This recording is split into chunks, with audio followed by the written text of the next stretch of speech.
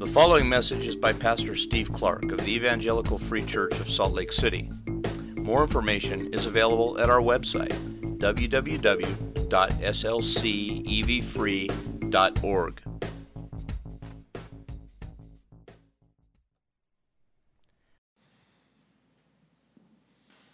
Father, you are good to make, as was prayed earlier, to make this place, this world, to make us, and then to commit yourself to remaking us in our fallenness. You have drawn near to save, to make us new, and to draw us into your presence. You are good to do this, and we say thank you. And as we sung earlier, we receive these blessings from you. We receive this good touch from you so as to declare your praises here and everywhere. You are good. We want all to know that, and all to be drawn to you, and all to be drawn into worship of you, because you are worthy of that worship. And it is our joy to do so. So, Lord, would you now speak to us in this passage to show us something fresh and new, or perhaps new again, to show us something of who you are, to draw out from us thanksgiving and praise and rest and encouragement. Something here good about you, something trustworthy. So open our eyes to it. In a familiar passage, Lord, we know the facts of this passage, but will you open our eyes to help us to see it, to be drawn to you, to rest in you, to praise you, and to declare you as the one we need. Make the passage clear, Lord. Will you commission your Spirit to move through the room and to clear away all distraction from our hearts, spiritually, emotionally, mentally, the physical circumstances around us? Would you gather our attention to your word and speak to grow us up? This we need from you, and so please do it now. Speak in your word, make it clear, lift up Christ, and build your people. Thank you, Lord. We trust this time to you. It's in Christ's name that we pray. Amen.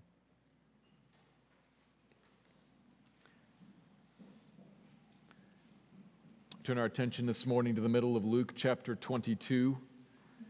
We've been following along in the events of this chapter, covering the Passover feast, that last evening before the cross. We saw there Jesus used that meal to explain his ministry, the main purpose of which is about to be realized. Jesus has come to be the great Passover lamb. The sacrifice provided by God to us, sacrificed so that the wrath of God can be turned from people onto Jesus, onto the sacrifice, from all who trust him onto Jesus. That's the plan of God. It's been the plan of God for forever past. Jesus knows that. Jesus said so. And then he also said, "But woe to the man by whom he is betrayed." He said that too. He's completely aware of what is going on and of what is coming. The disciples aren't aware. They don't realize that Judas is about to betray Jesus, and that betrayal then will lead to the cross. This sacrifice of Jesus is about to take place, and Jesus knows it. Being God, he knows it. Having read the scriptures, he understands it. But then also as a man, he dreads it. This is what we looked at last week.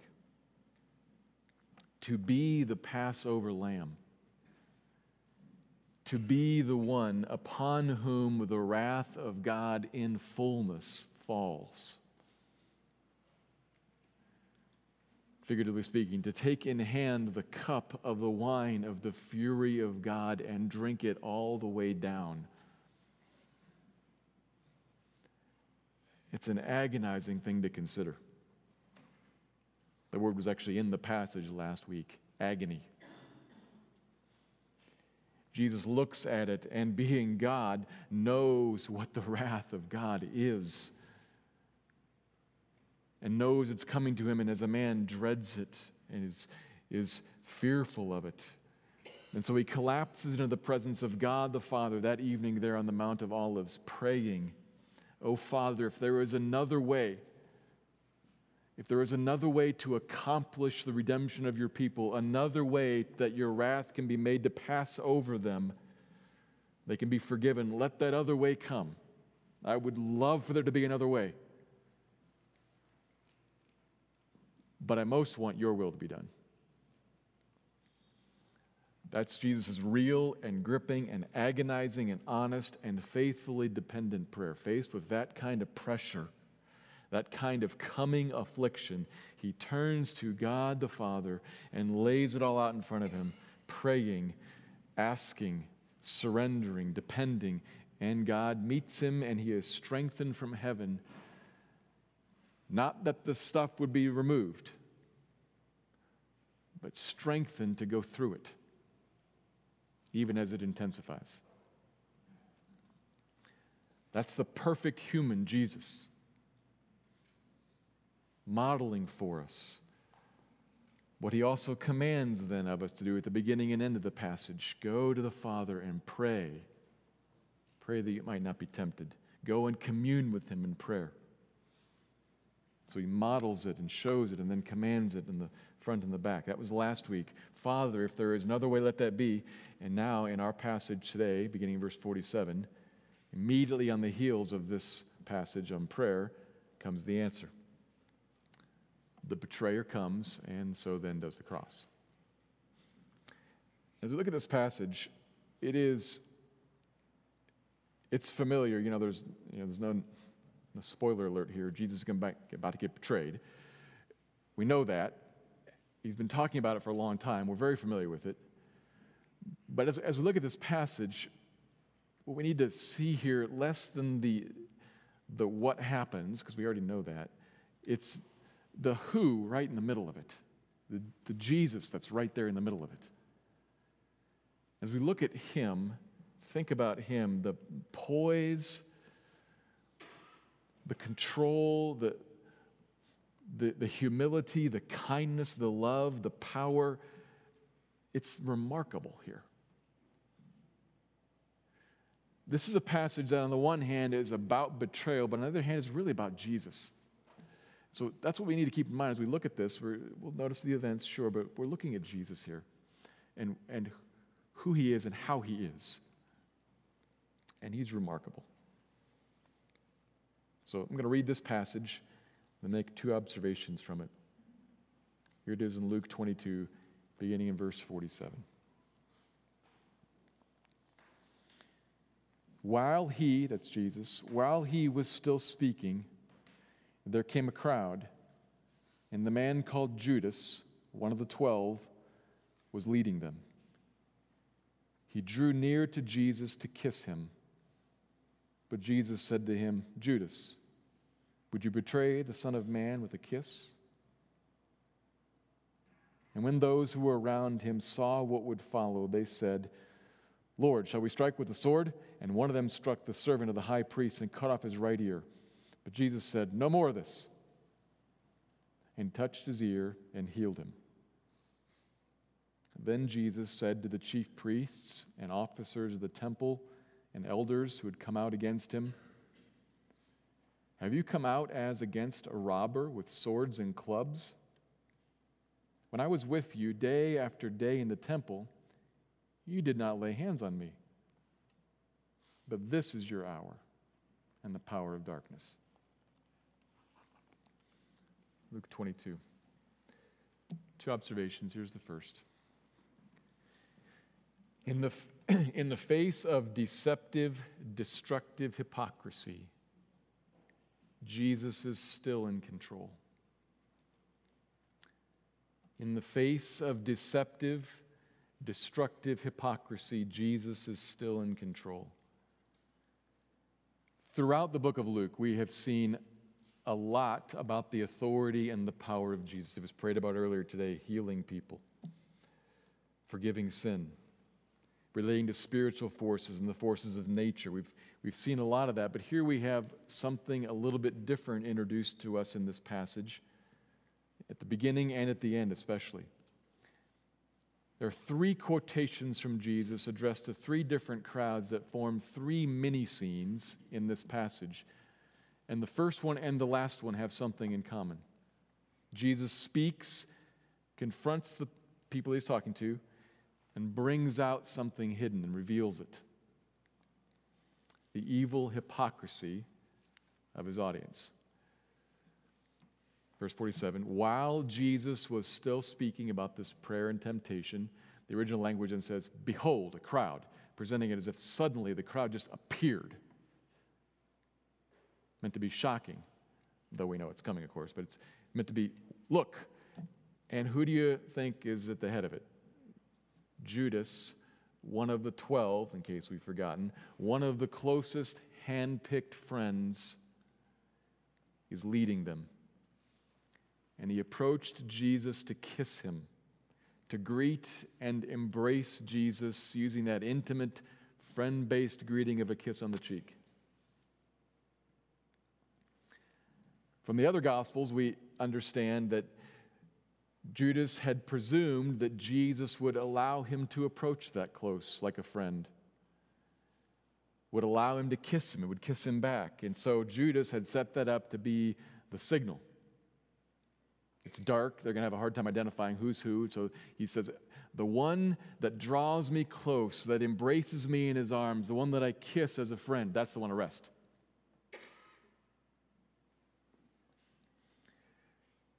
Here, in this passage, we don't get that. All we get is Jesus' statement to him. Judas, with a kiss. Kiss is front-loaded to emphasize this. With this sign of friendship and love and peace, you betray me? Doesn't stop it, just calls it out, just points it out. We are meant to see the hypocrisy in this moment.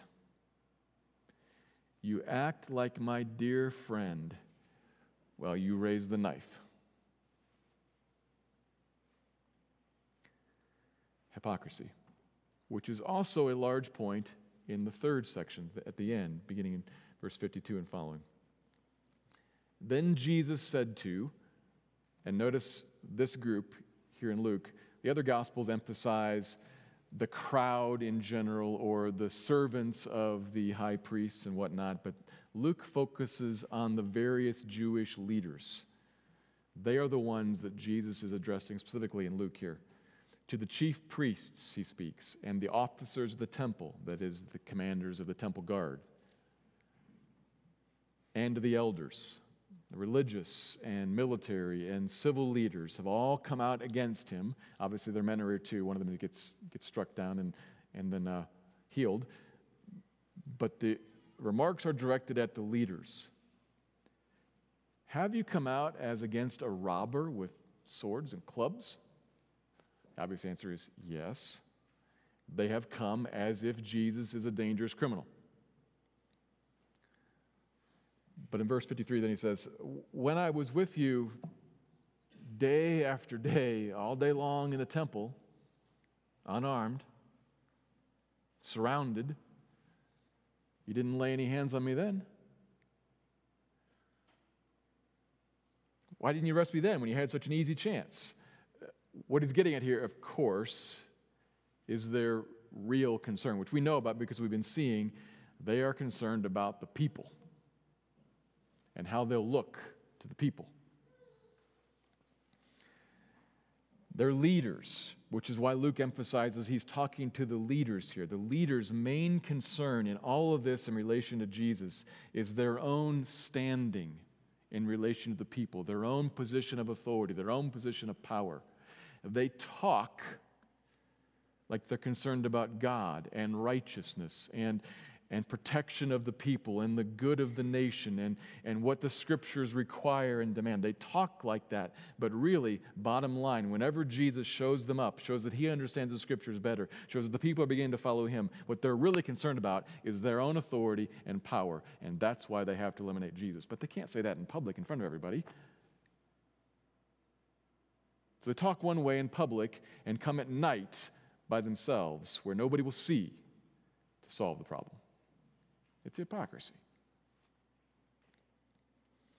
Beginning in the end of the passage, Jesus deals with malicious hypocrisy. It's deceptive behavior so as to destroy. That's what concerns us about hypocrisy. We talk about hypocrisy and we say it's wrong, but if you stop and think about what is it about hypocrisy that really bothers us, it's that it's deceptive to destroy. We would do okay if it was people just against us, but when they seem to be for us and then stab us in the back, when they play a game so as to destroy, that's what's the problem. And that's what the problem is here. Jesus deals with two different groups, an individual and a group of people who are deceptively out to destroy him and, in fact, the rest of the people so as to serve themselves. That concerns us in the world when we suffer from that. And Jesus has faced this, has known it is coming all along, has seen it is approaching and calls it out, not just to say, hypocrisy is wrong. He's not saying that. And he obviously isn't stopping it. So what's going on? Why bother to call it out, to point it out? So that everybody who's listening in, Luke's original audience, us, as we listen in and follow along, we hear Jesus saying, in effect, I want you to all be aware of this. I see it. I know it. This is all in hand. It's on purpose. I didn't get deceived here or tricked, fooled, overpowered. In fact, if you look closely, I'm running my own arrest. Even intervening to stop it from being stopped. Right in the middle, when he shuts down the violent resistance. I'm orchestrating all of the events here. I'm in charge of this whole thing. You didn't see it coming, but I did. In the face of this deceptive and destructive hypocrisy, Jesus is in control, and he underlines that even a little bit more at the very end of verse 53. When he asks him the hypothetical question, why didn't you arrest me then? But this is your hour and the power of darkness. We're looking at an event here that Jesus clarifies for us. This here, right now, it's the power of darkness having its moment. You remember Satan himself personally intervened here to move Judas to betray him. This is darkness in full force, reaching out to seize Jesus, plotting and scheming and deceiving and succeeding for a moment. This is their hour. Darkness runs at high tide. Think about it like this. You got a bug floating along on the surface of the water, completely unaware, and the fish rises and strikes, takes it, and runs. And the line sings as it runs off the reel as the fish swims into the depths, carrying along his food and the hook.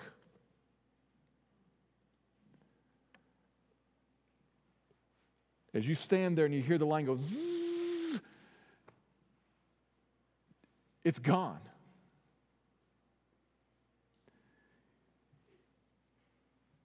And we're shocked by it.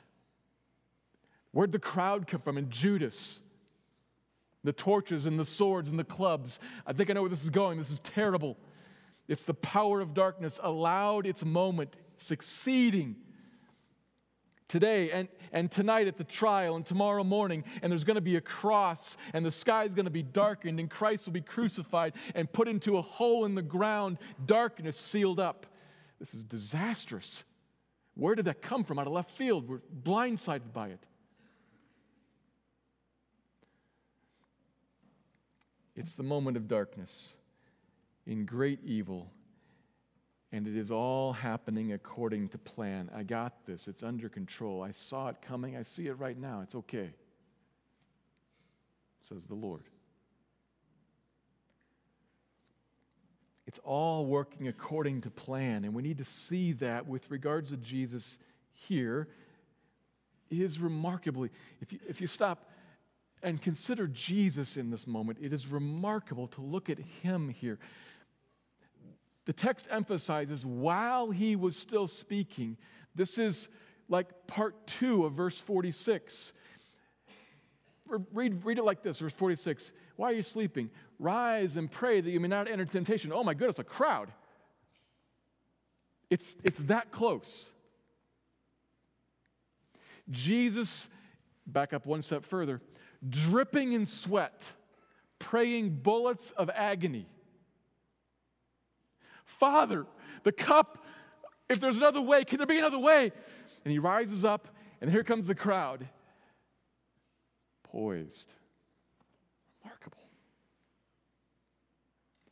Here comes the guy carrying the cup.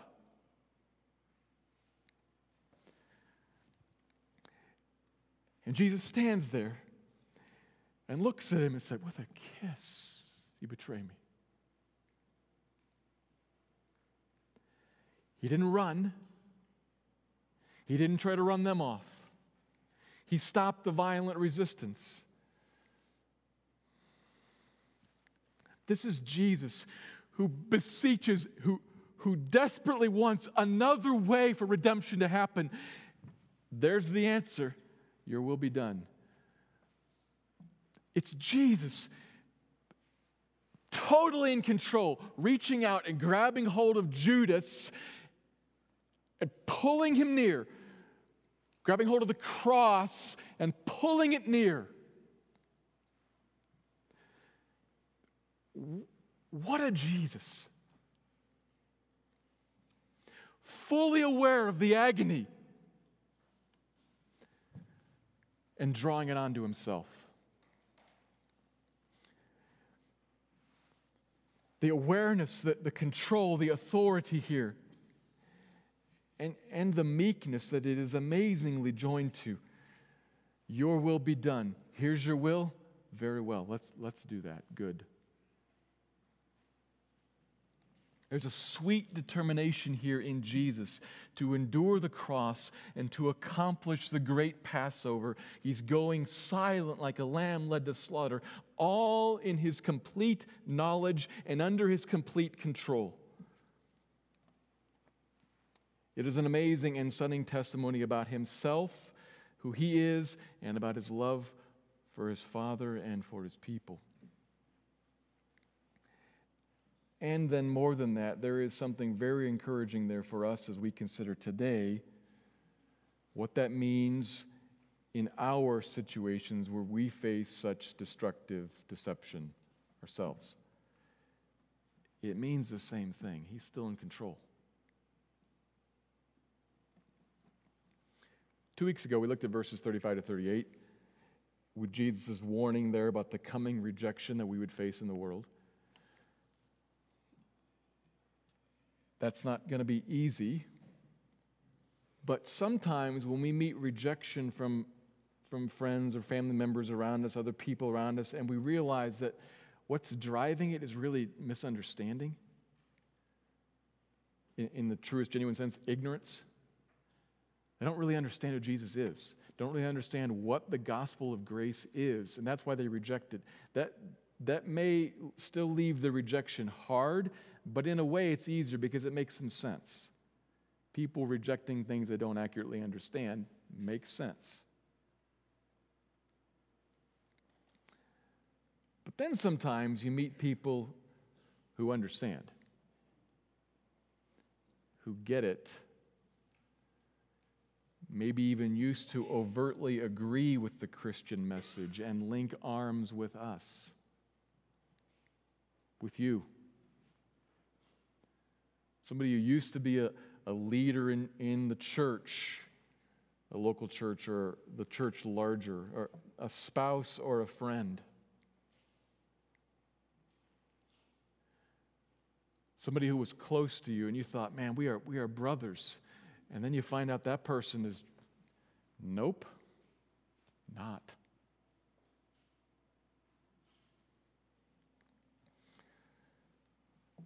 That can be particularly painful because of the, I didn't see that coming. It's a punch in the gut. It's a surprise. It's a shock. Or people who don't really, they can't say they don't understand because they really don't even care to understand. They've just decided things are going to be one way, and so they reject us. Really just loving power. They act like they're about tolerance. They act like they're about truth. They love science and facts. But they really don't want to be bothered with the facts. That can be frustrating. Maybe less painful, but frustrating. So, spiritual opposition that comes from some sort of deception and some sort of destruction, that can be hard and painful when it's someone close to us, but really this goes beyond even just spiritual opposition to normal things in life. Spouses carrying on adulterous affairs while still coming home every night smiling.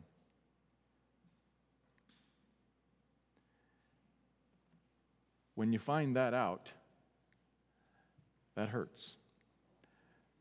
10 times as hard as I just don't want to be with you.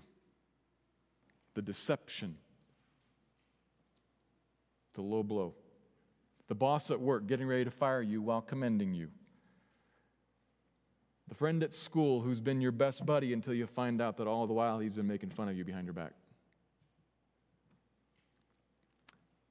Wherever it is, trust that is betrayed and inflicts harm is uniquely painful because of the trust element.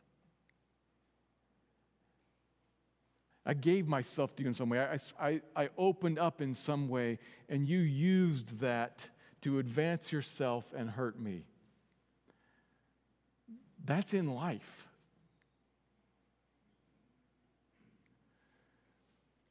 We're vulnerable and we're unaware of what might get us and how we might be hurt. And so one way that we commonly deal with that is we decide, I'm not going to be vulnerable at all.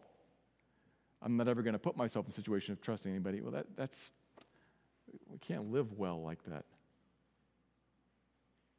There's a hope here. Do you see that when we've got a Jesus like this, we can say, I will be vulnerable. I will put myself in situations. I will love people. I will open myself out to people. I will put myself in spots where I might be stabbed in the back. Trusting in this one who sees it all and is in control of it all.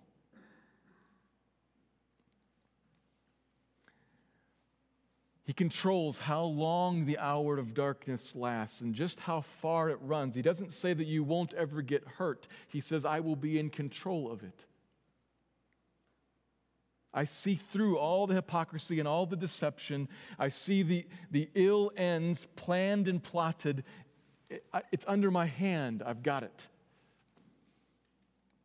Like God said to Satan in the book of Job, you can go this far but no farther. He draws a line there.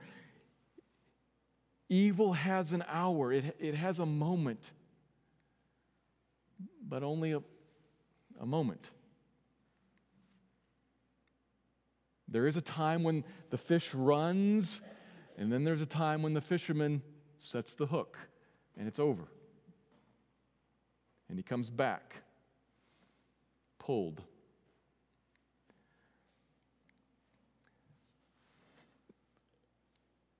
It may and there's no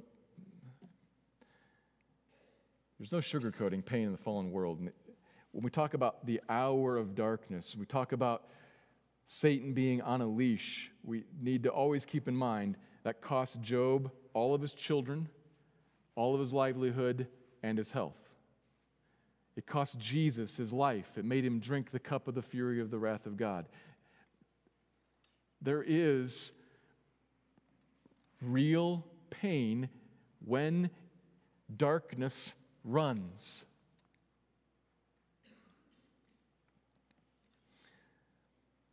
But it is constrained and controlled and reigned over and regulated by this one.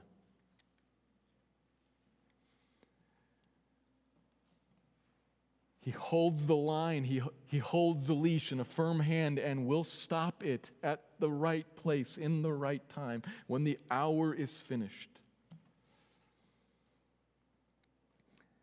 That was how it was with him. It is how he always is and is now with us.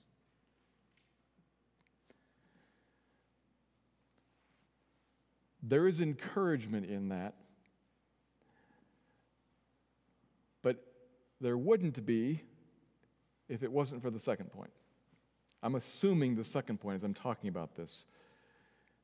To know that every, to us, unseen plan that is schemed against us is under the hand of this Jesus is only encouraging because of who this Jesus is. If he was evil, we'd have trouble.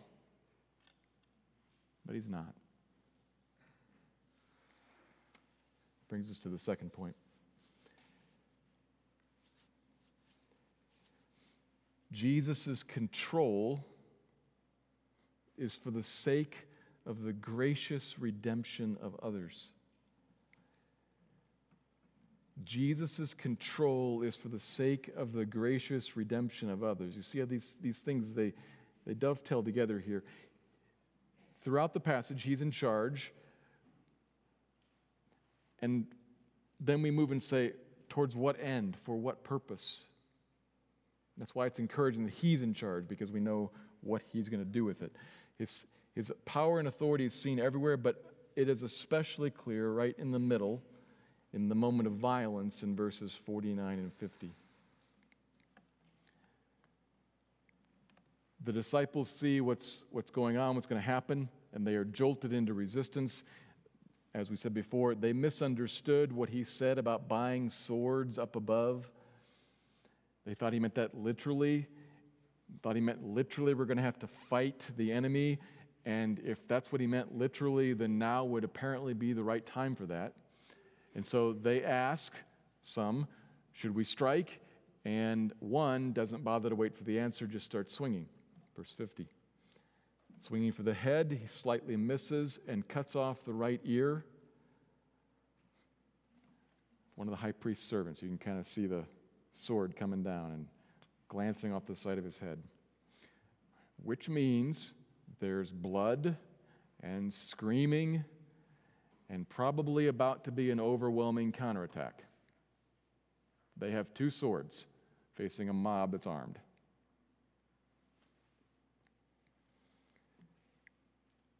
Jesus then brings it to a sudden halt with a stern command. Stop. Enough. And then he touched the man and healed him. And then moving on, he turned to speak to the leaders. And you kind of want to say, whoa, Luke, hold on. He just stopped the fight, touched the wounded man and healed him, and then moved on? This must have been supremely odd.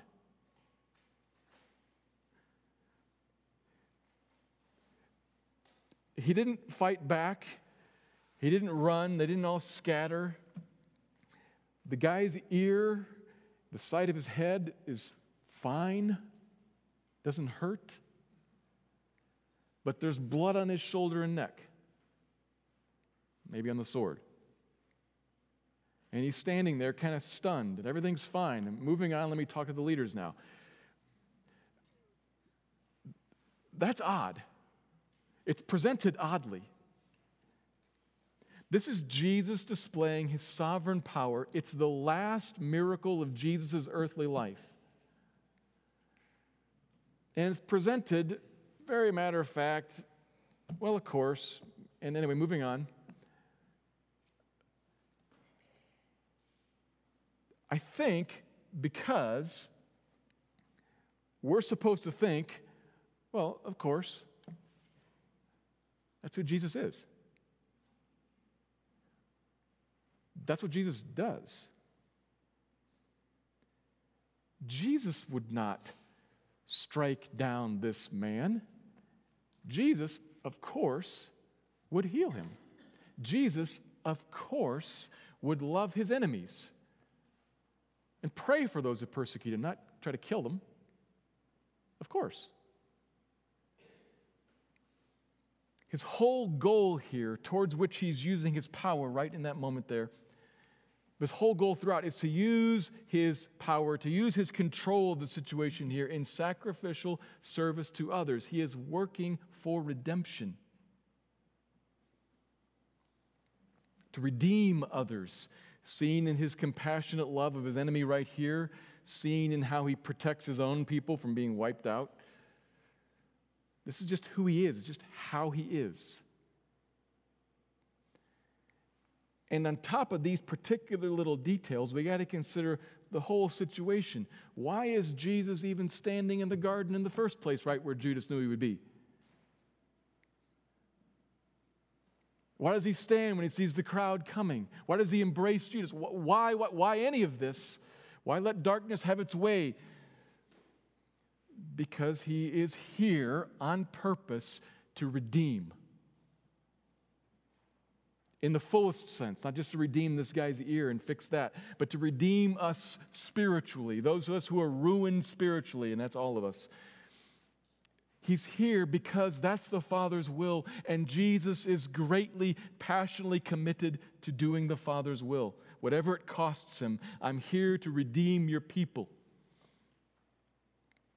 Like a meek lamb, controlling my arrest to make sure that it happens, because I'm here to lay down my life for them. This is someone you want to follow.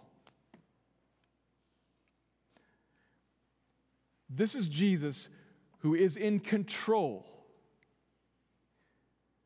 of himself and in control of situations that are hidden to other people, in control of the physical nature as he heals ears. This is Jesus who's in control. Towards what end? Towards your good.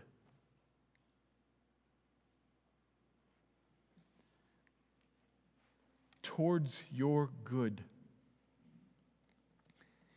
He can do anything, and he decides what to do within a framework of good, mercy, compassion, in a framework of God-glorifying, wide, long, high, deep love. He loves even his enemies. How do you think he loves you?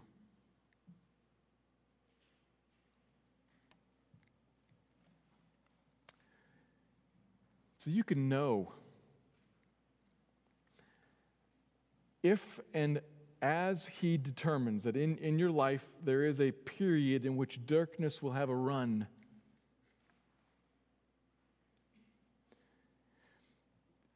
You can know some things. We cannot know everything about how and everything about why and everything about how long and everything about how all of these things are related in our lives and what we cannot know everything, but we can know some things.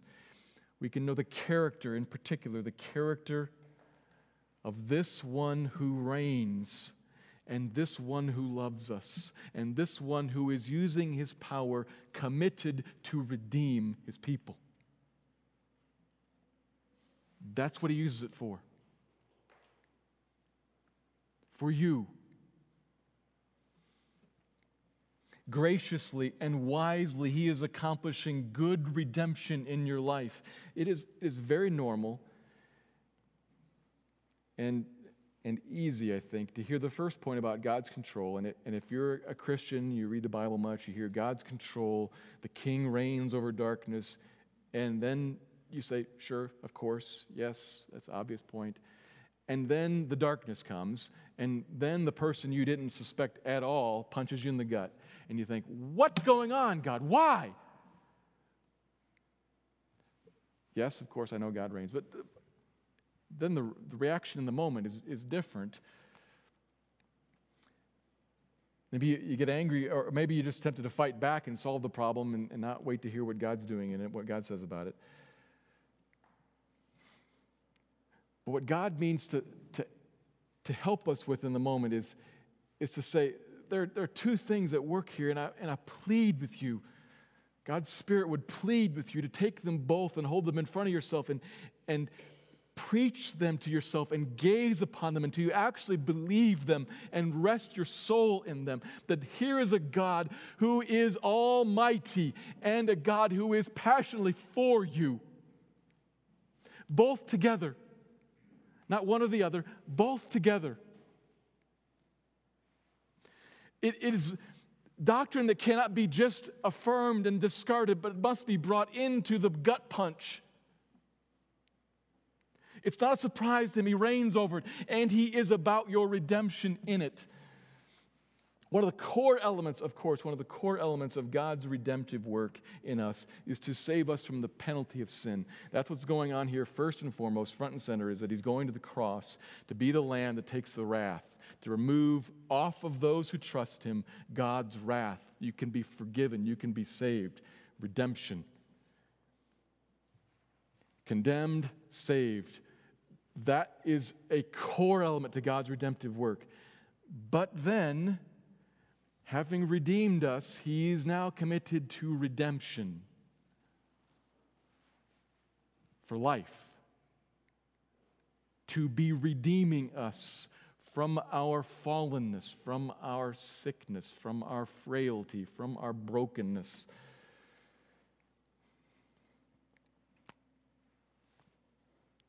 We are, in ways that are hard to understand and sometimes disappointing. Have you ever been there? You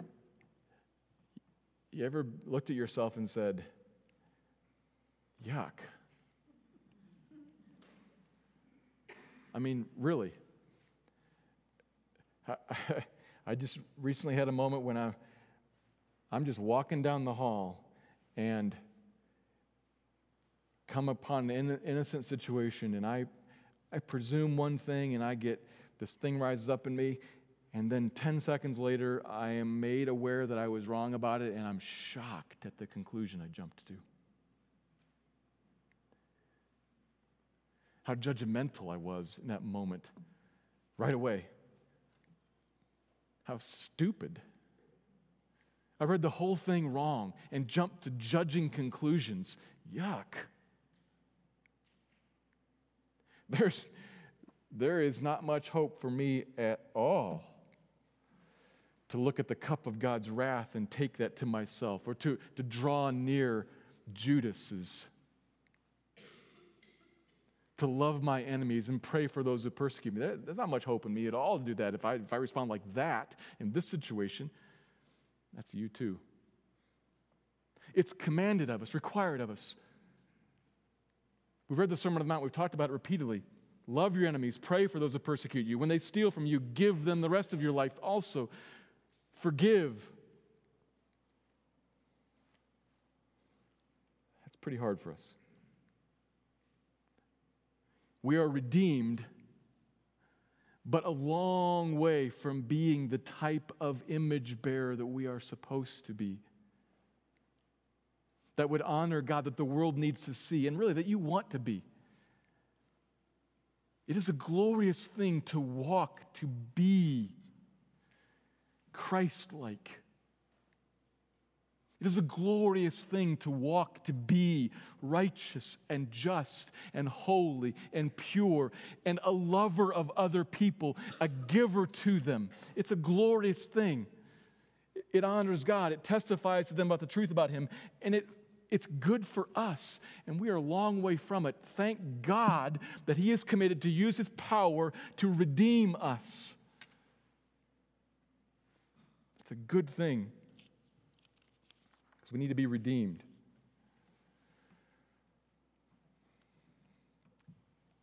How does He do that?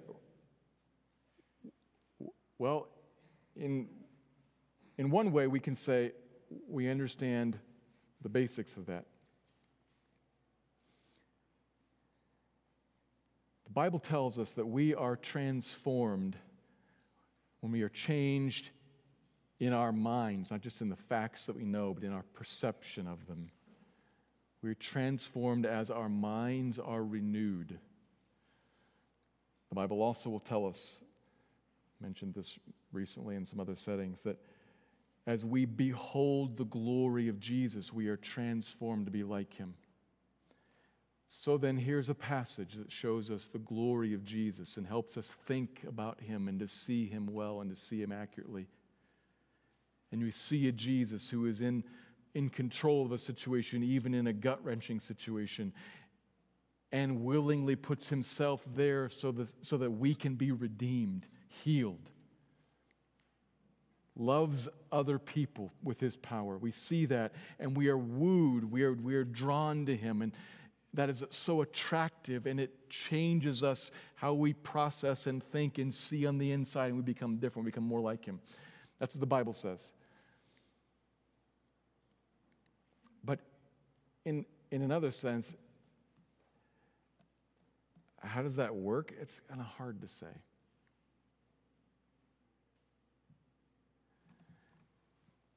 In some way, He uses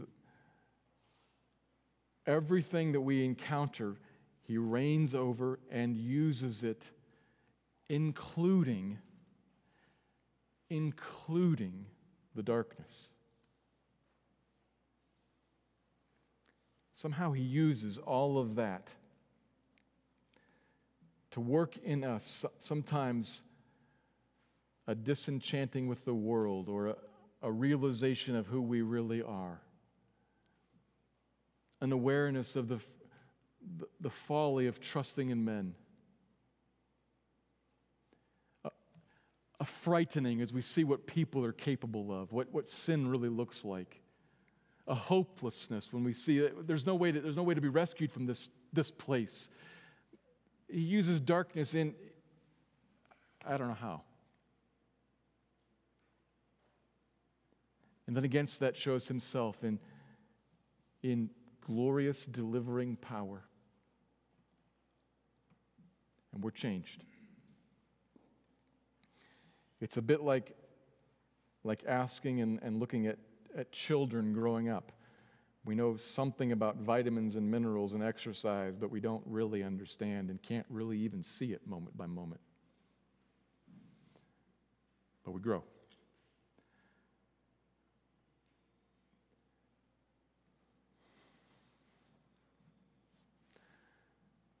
The thing that we can see, some things that we can know this Jesus. We can see how He acts and what governs His actions.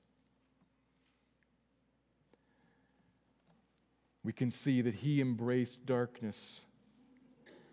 Though He had it under His control, He embraced it, was not surprised by it, walked into it, and came out the other side for our redemption.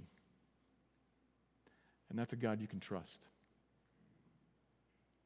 This is the one who says, "Come to me if you're weary and heavy laden.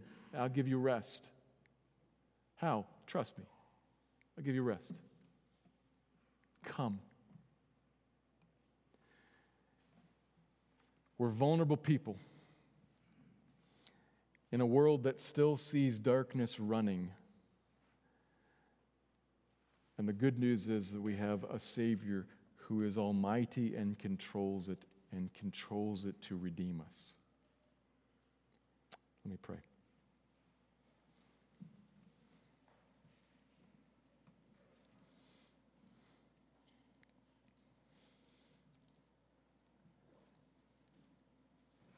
Or will you help us to see you in this story?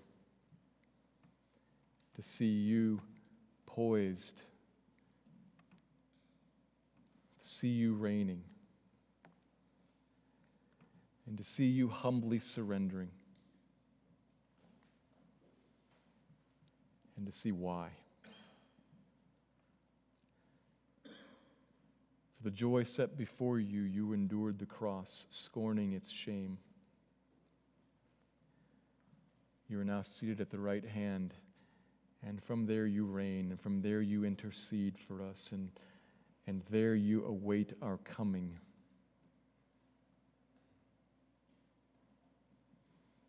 And then we will feast. But until then, Lord, we look for you to meet us and to feed us now as we walk through the valley of the shadow of death.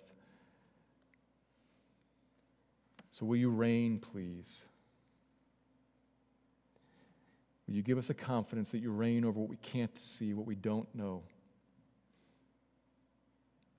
When we're wounded and deceived and frustrated by hypocrisy, give us the confidence that you reign over it, that you're using it for our good. You grow then in us character like yours, a power under control, a meekness, a love of others, even those who oppose us. You must do this. It is supernatural work. So please, Spirit of God, please make us a people like that. Draw us to resemble you. Remove out of us the tendency to get angry and the tendency to war against the world.